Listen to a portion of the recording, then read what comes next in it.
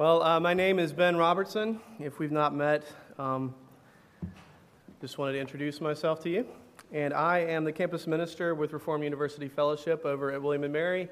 And so Dennis asked me to preach today, especially because we were honoring our outgoing students. And it's just a real privilege to serve alongside this church and with this church and part of this church to the campus. And sad to see our seniors going of all stripes. And I am, and my wife and children are as well. As my kids were leaning over and whispering the names of the different ones of you that they've gotten to know, and of course Hampton taking off, abandoning us this summer. Benjamin leaned over and said, "That's Hampton." When Hampton came to the mic, he's like, "Yep, he's a Hampton, isn't he?" That's what he says, actually. He is. But today we're going to be looking at the Gospel of Mark. A very familiar story where Jesus calms the storm, the end of Mark chapter 4. Mark chapter 4, starting at verse 35. And Mark, in his gospel, has been setting the stage, wanting us to ask the question of who Jesus is. What is his identity? Who is this man? So we pick up Mark chapter 4, starting at verse 35. And we read this. On that day, when evening had come, he, Jesus, said to them, "Let us go across to the other side." And leaving the crowd, they took him with them in the boat, just as he was. And other boats were with him. And a great windstorm arose, and the waves were breaking into the boat, and the boat was already filling. But he was in the stern, asleep on a cushion. And they woke him and said to him, "Teacher, do you not care that we are perishing?" And he awoke and rebuked the wind and said to the sea, "Peace, be still." And the wind ceased, and there was a great calm. And he said to them, "Why are you so afraid? Have you still no faith?" And they were filled with great fear and said to one another, "Who then is this, that even the wind and the sea obey him?" Let's pray. Lord God, we thank you for your word. We thank you for inspiring it by your Spirit. We thank you for Christ who worked this miracle and spoke these words. Thank you for his disciples who recorded it for us, and for the church who through the centuries has kept the record, and for the work of scholars and translators to preserve it and to put it into English. So here now we can read it and hear it and see the story afresh. But we need more than a good translation to understand your word. We need you, Holy Spirit. So come, open our ears, unscale our eyes, and soften our hearts so that we might see and hear and believe and be changed. We ask this in your name. Amen. I watch the Weather Channel a lot. Well, I used to. I don't actually get the Weather Channel now. I just look at my Weather Channel app every day on my phone. But I want to play local meteorologist with you right now. I think it would be kind of fun. And I sort of feel like the local meteorologist is a dying breed. I'm thinking the national maps. I even think now that they're secretly looking at their iPhones when they make their forecast. But no, just kidding. If you're a local meteorologist, I respect you reverently. But what's going on here in this storm? Storms happen a lot, but where they are, they're on this place called the Sea of Galilee. The Sea of Galilee is 700 feet below sea level. 30 miles to the north of the Sea of Galilee is Mount Hermon, whose peak is 9,200 feet. So you've got a giant lake who's 700 feet below sea level, and just 30 miles away, 10,000 feet above them, is this mountain peak. So of course, at the top of the mountain, what do you have? Very cold air. And over a body of water that's sitting in an arid climate in the sun all day, what happens at night? That water is warm from the sun. It creates a warm front. And so the cold front moving in, you can picture the meteorologist here. Imagine I have a blue screen, okay? The warm front moves in, or the warm front comes up from the water, the cold front comes down from the mountain, and the two mix and make, of course, a lukewarm front. No, that's not what happens. Everyone knows, you don't have to be a weatherman to know this creates a storm. It creates a violent storm. And to this day, parking lots next to the Sea of Galilee actually have warning signs that say storms are prone to come up, and when they do, they're very vigorous, so much so that this lot will be flooded. So be forewarned when you park your car next to the Sea of Galilee, especially whoever's going to Nazareth soon. You might want to hike to the Sea of Galilee. But this storm was a big one. I mean, this is a place known for big storms, but it was a big one even for the Sea of Galilee. We know that because the men that Jesus is crossing the lake with, they are fishermen. And they're used to fishing this very lake. They're accustomed to the frequent storms that come up, and yet they are very, very afraid. It was very intense. They are upset. They are disturbed. They believe that they are going to die. They are afraid. The disciples are afraid of the storm. I want to ask you, what are you afraid of? What's your storm? What takes your attention off of trusting in Jesus? What circumstance in your life is creating total chaos? Are you afraid of rejection? Afraid of putting yourself out there? I would ask her out, but what if she says no? The students, right? Are you afraid of the future, seniors? Are you afraid of this future? Early 30s parents? Are you afraid of the future? What's going to happen? Will I have my security? Will I have my job? Will I have my family? Are you afraid, parents who have students leaving the home? What will happen to them when they leave? Are you afraid, parents, that your children will never leave the home, and what will happen to me if they don't leave? Are you afraid of being alone? Or sometimes even more terrifying, are you afraid of being known? Of having someone in your life who won't go away? A while back, I had a stress dream. It's about 2 years ago. I think I have them, every now and then. Here's my dream. As you know, I am a campus minister over at the college, and in my dream, it was an RUF large group meeting, and I went up front to preach, and I turned around, and there were way more people than are usually there. I'm thinking, great, and then I look down, and there's no notes, right? And I realized I have not prepared there's nothing, and I'm scrambling around, and I flip through the Bible and just sort of, pick a verse and start pontificating off the top of my head, kind of like I am now. And people just start, they're angry, they're just shaking their heads, and then they start to stand up. All the new people stand up off the back row, just start filing out of the room, no. And then I wake up. What does that reveal about me? What am I afraid of? Well, that's an exposure dream, right? Everyone has had the dream where you showed up to junior high in your underwear. That's the pastor's version. Not having your sermon notes is the waking up in my underwear dream. But not just exposure, that people will know that I'm a sham, but then that they would reject me, right? That you're not good enough. This very thing that you're supposed to do and be, this is your job, and it's not good enough for us, and so we're leaving. This idea that a little terrier is going to come run back and pull back the curtain, and everyone will see the frantic little man hiding behind.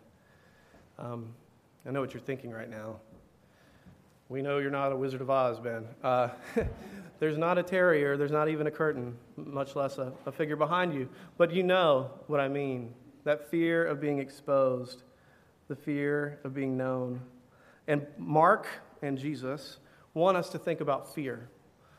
Mark puts several stories back to back to back where the theme of fear is laid out. And the first one is this. The next, there's a story of a man who's possessed by demons. It's very odd and strange. Jesus casts the demons out, and they go into these pigs, and they run off the side of the cliff, and then the people from the town come and see that the man is sane, and they're terrified. Mark says that they are afraid. They're partly afraid of Jesus and his power, but they're also afraid that he is disrupting their livelihood and their lifestyle, and they want things to stay as they were. And then there's a woman who's been bleeding for 12 years, who sneaks into a crowd, and she thinks secretly touches Jesus on the hem of his cloak. And the text tells us that she was trembling with fear. Fear of what? Fear of being exposed. Fear of being shamed. Fear of being told she wasn't welcome here. And then a man named Jairus, whose 12-year-old little girl is on her deathbed. And when he finally gets to Jesus, as soon as he has told Jesus what's going on, men come and report to him that his daughter is already dead. And Jesus turns to him and says, "Do not fear, only believe." Jairus was afraid of death, of losing the one that he loves. And the disciples here are afraid of death. Don't you care that we are perishing? And all these other fears that we have, they're all little kinds of death. 20th century German theologian put it this way. His name is Nilke. Every angst that human beings experience participates in the death angst. Death angst is one word because he's German and they make up words. Every angst that human beings experience participates in the death angst. He is right. And I think Mark wants us to see that too. We fear ultimately death. And everything else is a type of death. Death of a relationship, death of my reputation, death of my comfort, death of my ability, death of my self-worth. And that's why we say things. We do it intuitively. This class is killing me, right? I'm going to die. And the truth is that we one day all will die, very literally, if Jesus does not return first. Our congregation has been reminded of that very poignantly even this week with the loss of Tony Gibson. And last week, I sat right there on the back row while his two sons stood here and wept and prayed and honored and grieved and rejoiced over their father, whom they had lost. And it will be the same for all of us. And these disciples, they are afraid of death, just like you and me. Their boat is filling with water. They say we are going to die. And it seems like a real and legitimate fear, doesn't it? It's not a strange phobia. They didn't just have a stress dream.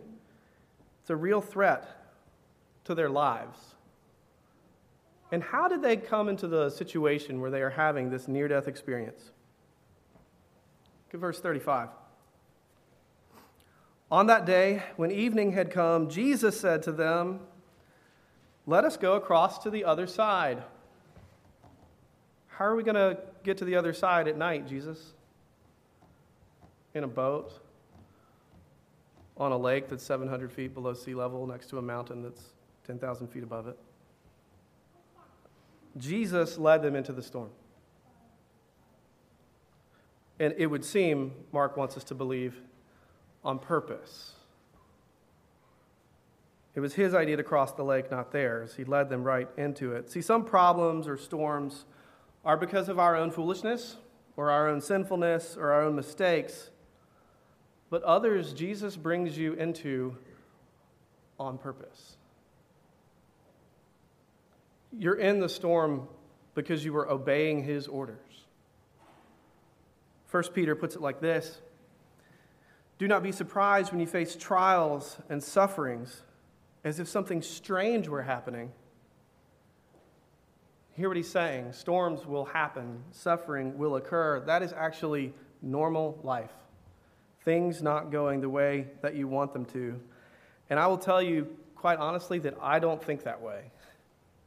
I want things to be easy and nice. And I really think deep down that if I do things the way that I'm supposed to, if I'm really honoring God, if I really have a pure heart, if I'm really keeping my nose clean, then things will go well and I won't have storms. Such that when they come, I question why, what is going on? And when things are hard and I do suffer, I begin to think I must have really done something wrong. Or there must be some way that I can quickly and easily fix this. Not true. Not true. It's the subtle version. As much as I can't stand it, the slick TV preacher that I watch once a month every now and then when I'm clicking through, and then Dawn says, "Why do you keep watching this? Why are you yelling at the television in front of our kids?" Just like you know what he's going to say. You know, you don't be surprised. And yet, as much as I judge those false preachers, I realize that little preacher's in my heart. I'm just as guilty as he is in so many ways of thinking I can manipulate, I can control, I can good enough my way to God giving me the comfort and the wealth and the ease and the success and the reputation and the raise. or whatever it is I'm being promised, or whatever it is that isn't going my way. But this passage tells us that Jesus leads us into storms. And that is incredibly frustrating, to say the least. I don't like storms. I don't like being afraid. I don't like feeling like my future is insecure. I don't like being out of control. I don't like having difficult solutions or no solutions for the problems that I run into. I ask you, why? Why does he do that? Why does Jesus lead us into storms? Why does he put us in these situations? Doesn't he care? That's exactly what the disciples ask him. Teacher, don't you care? Don't you care? Look at verse 38. What's his response before they say that? Verse 38, why do they ask him that? Because he was in the stern, asleep on the cushion. Asleep on the cushion. Short side note. A little phrase, on the cushion, take note of it. I want you to note it because it's otherwise insignificant. It doesn't really add anything to the story or move the plot forward. And I would just point out that studies on genre of literature, often the New Testament Gospels are criticized or speculated upon as being mythologies or legendary tales of a great teacher that were not meant to be historical accounts. The New Testament is peppered with eyewitness detail, little incidental notes that would not fit with the genre of legend or myth, but at least Mark, at the bare minimum, is claiming by including that detail to be an eyewitness account. Just want to throw that out there, just so you know. But what's the point of the cushion? What's he doing on the cushion? He's sleeping. Do you ever feel like Jesus has fallen asleep on you? Husbands and wives, when you're up late at night sharing your hearts with each other, does one of you ever drift off to sleep and the other prod you and say, hey, don't you care? I can identify with the disciples here in assuming that asleep equals doesn't care, right? Don't you care that I'm hurting? Don't you care that I'm scared? Don't you care that we are going to die? That I'm dying? If you cared, you wouldn't be letting this happen. If you love me, you'd be keeping me safe from all this difficulty in the first place. Part of what this story is showing us is that just isn't the case. It's just not the case. That Jesus has his reasons that even when he is sleeping, he's up to something. He's up to something. But he does wake up. Look at verse 39. And he awoke, and he rebuked the wind and said to the sea, peace, be still. And the wind ceased, and there was a great calm.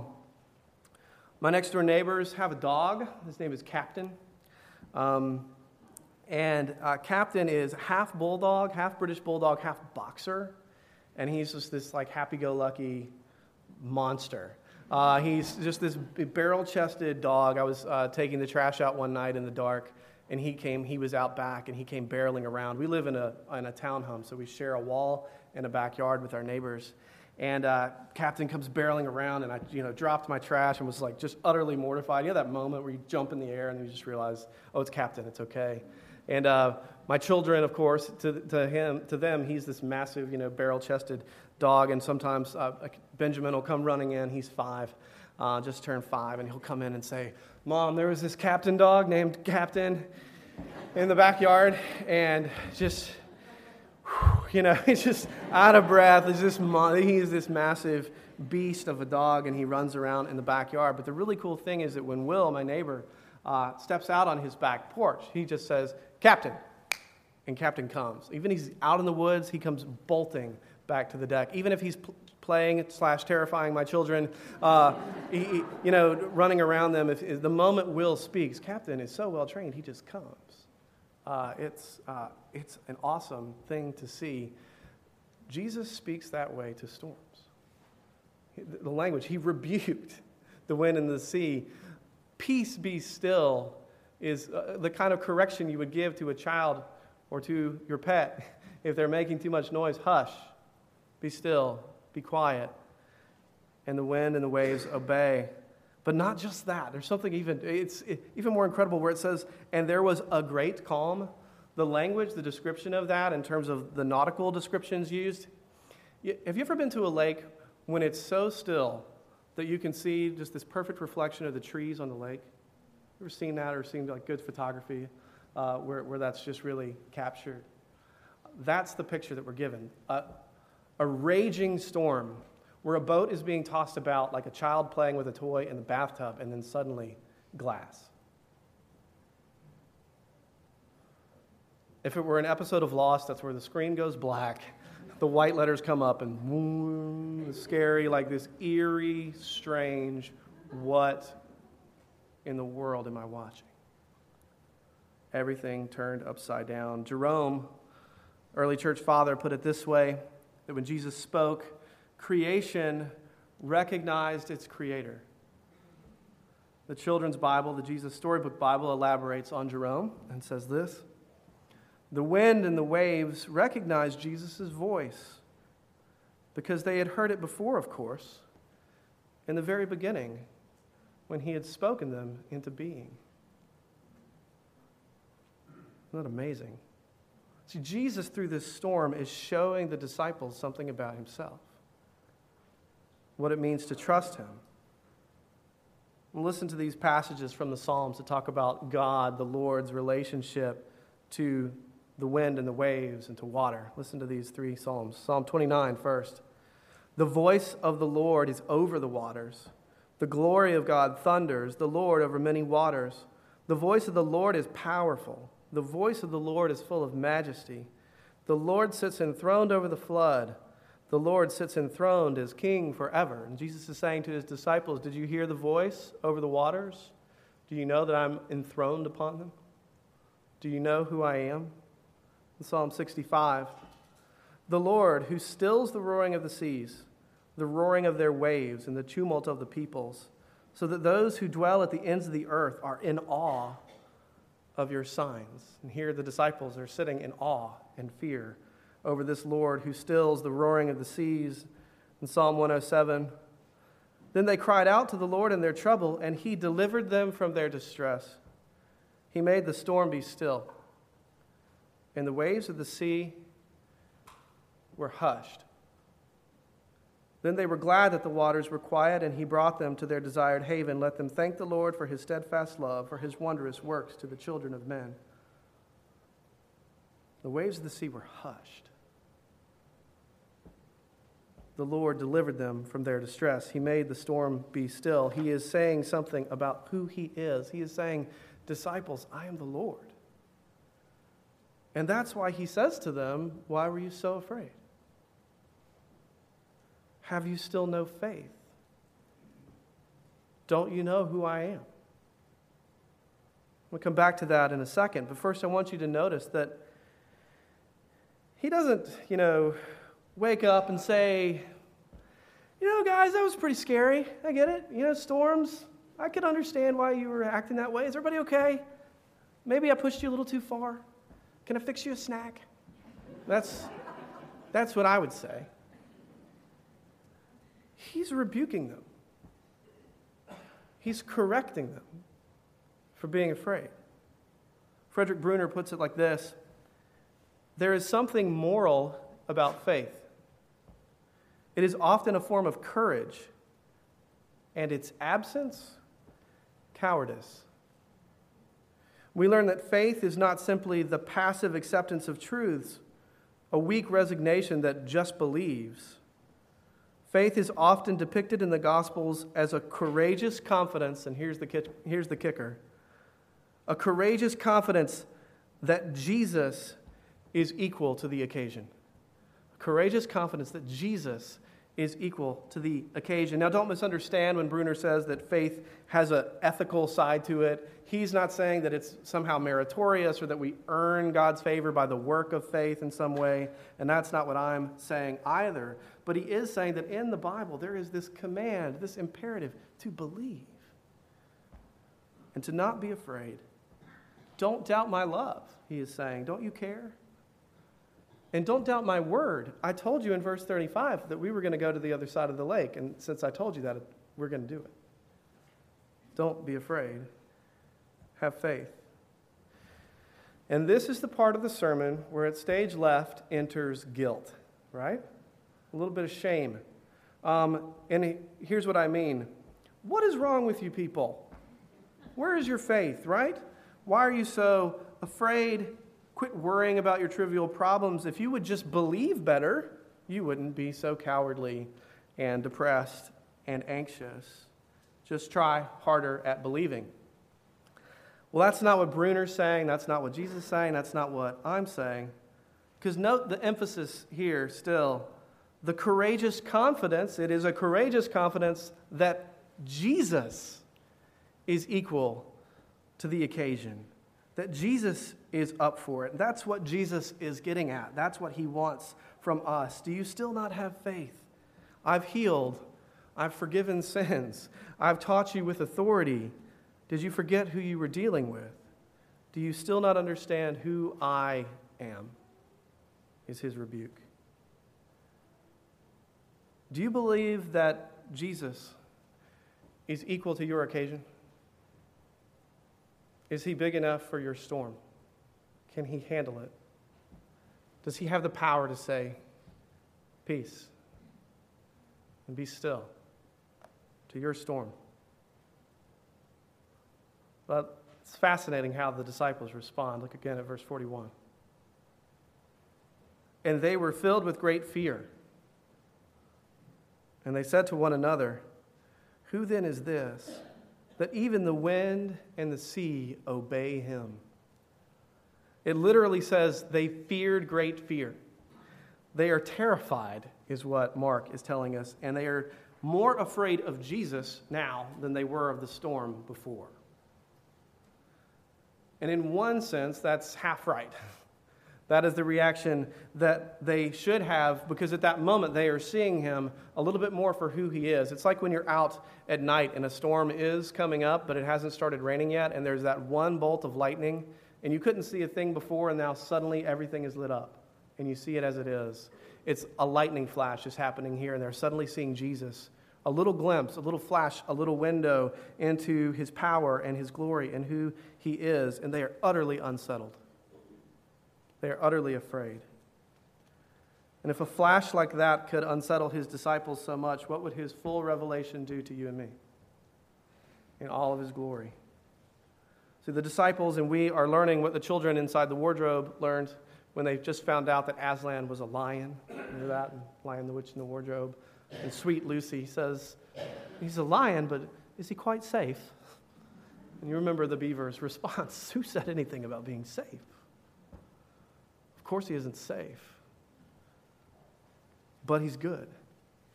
He isn't safe, but he's good. He is not a tame lion, as they go on to explain. Bruner goes on further about faith. He says this, faith, the way Jesus wants us to relate to him, as important as that is not the theme of this story. Jesus' salvation of even weak in faith disciples is. The point is, even when our faith is excessively fearful, do you hear that? Even when our faith is excessively fearful, Jesus hears our cry, gets up, rebukes the wind and the sea, and creates calm. Jesus helps us however we come to him. Just come. And then he gives an exclamation point. I read a lot of commentaries. They're not free with the exclamation points. It's not a common thing. When a commentator uses an exclamation point, he wants you to pay attention. And he is saying, even if you are fearful, even if you are doubting, even if you are struggling, even if you are not sure, come to Jesus because he can save. Even if you are doubting, even if you are afraid. Why? Because faith is not about the strength of your faith. It's about the strength of the thing that your faith is in. Faith saves because faith is not about the strength of your faith. It's about the strength of the thing that your faith is in, and Jesus is equal to the occasion. And he is worth coming to, even if you're not even sure you want to, or even if you're terrified of what he might show you on the other side of that faith. Come to him. Come to him and believe. But can we? Can we trust him? Because, the disciples are frustrated because he's asleep on the cushion, but we don't even get to see him asleep on the cushion, do we? Where's my peace be still?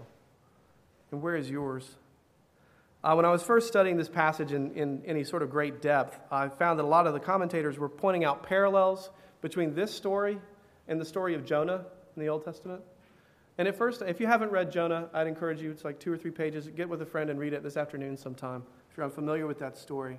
But at first I thought, oh, that's sort of interesting, trivial information. That's nice. But then I began to think maybe I should listen to those guys. They might be onto something here. Maybe this is significant. I want to point out a few contrasts between Jesus and Jonah. In the story of Jonah, Jonah is avoiding God's call. In the story of Jesus, Jesus is creating it and following it. Jonah endangers his passengers by his presence, and Jesus keeps them safe. Jonah is powerless, and he has to submit to the storm. Jesus forces the storm to submit to him. Jonah, afterwards, the sailors, it says they do fear the Lord, and they offer sacrifices to him in gratitude and worship. In Jesus, afterward, the sailors are more scared of him than they are of the storm, and they are wondering, instead of thanking God, they're wondering if maybe Jesus is God. And one other huge difference in the stories. In the story of Jonah, Jonah is thrown into the water and swallowed by the great fish and spat out on the shore 3 days later. But Jesus stays dry. Why? Jesus later talks about the sign of Jonah, and he says this in Matthew chapter 12.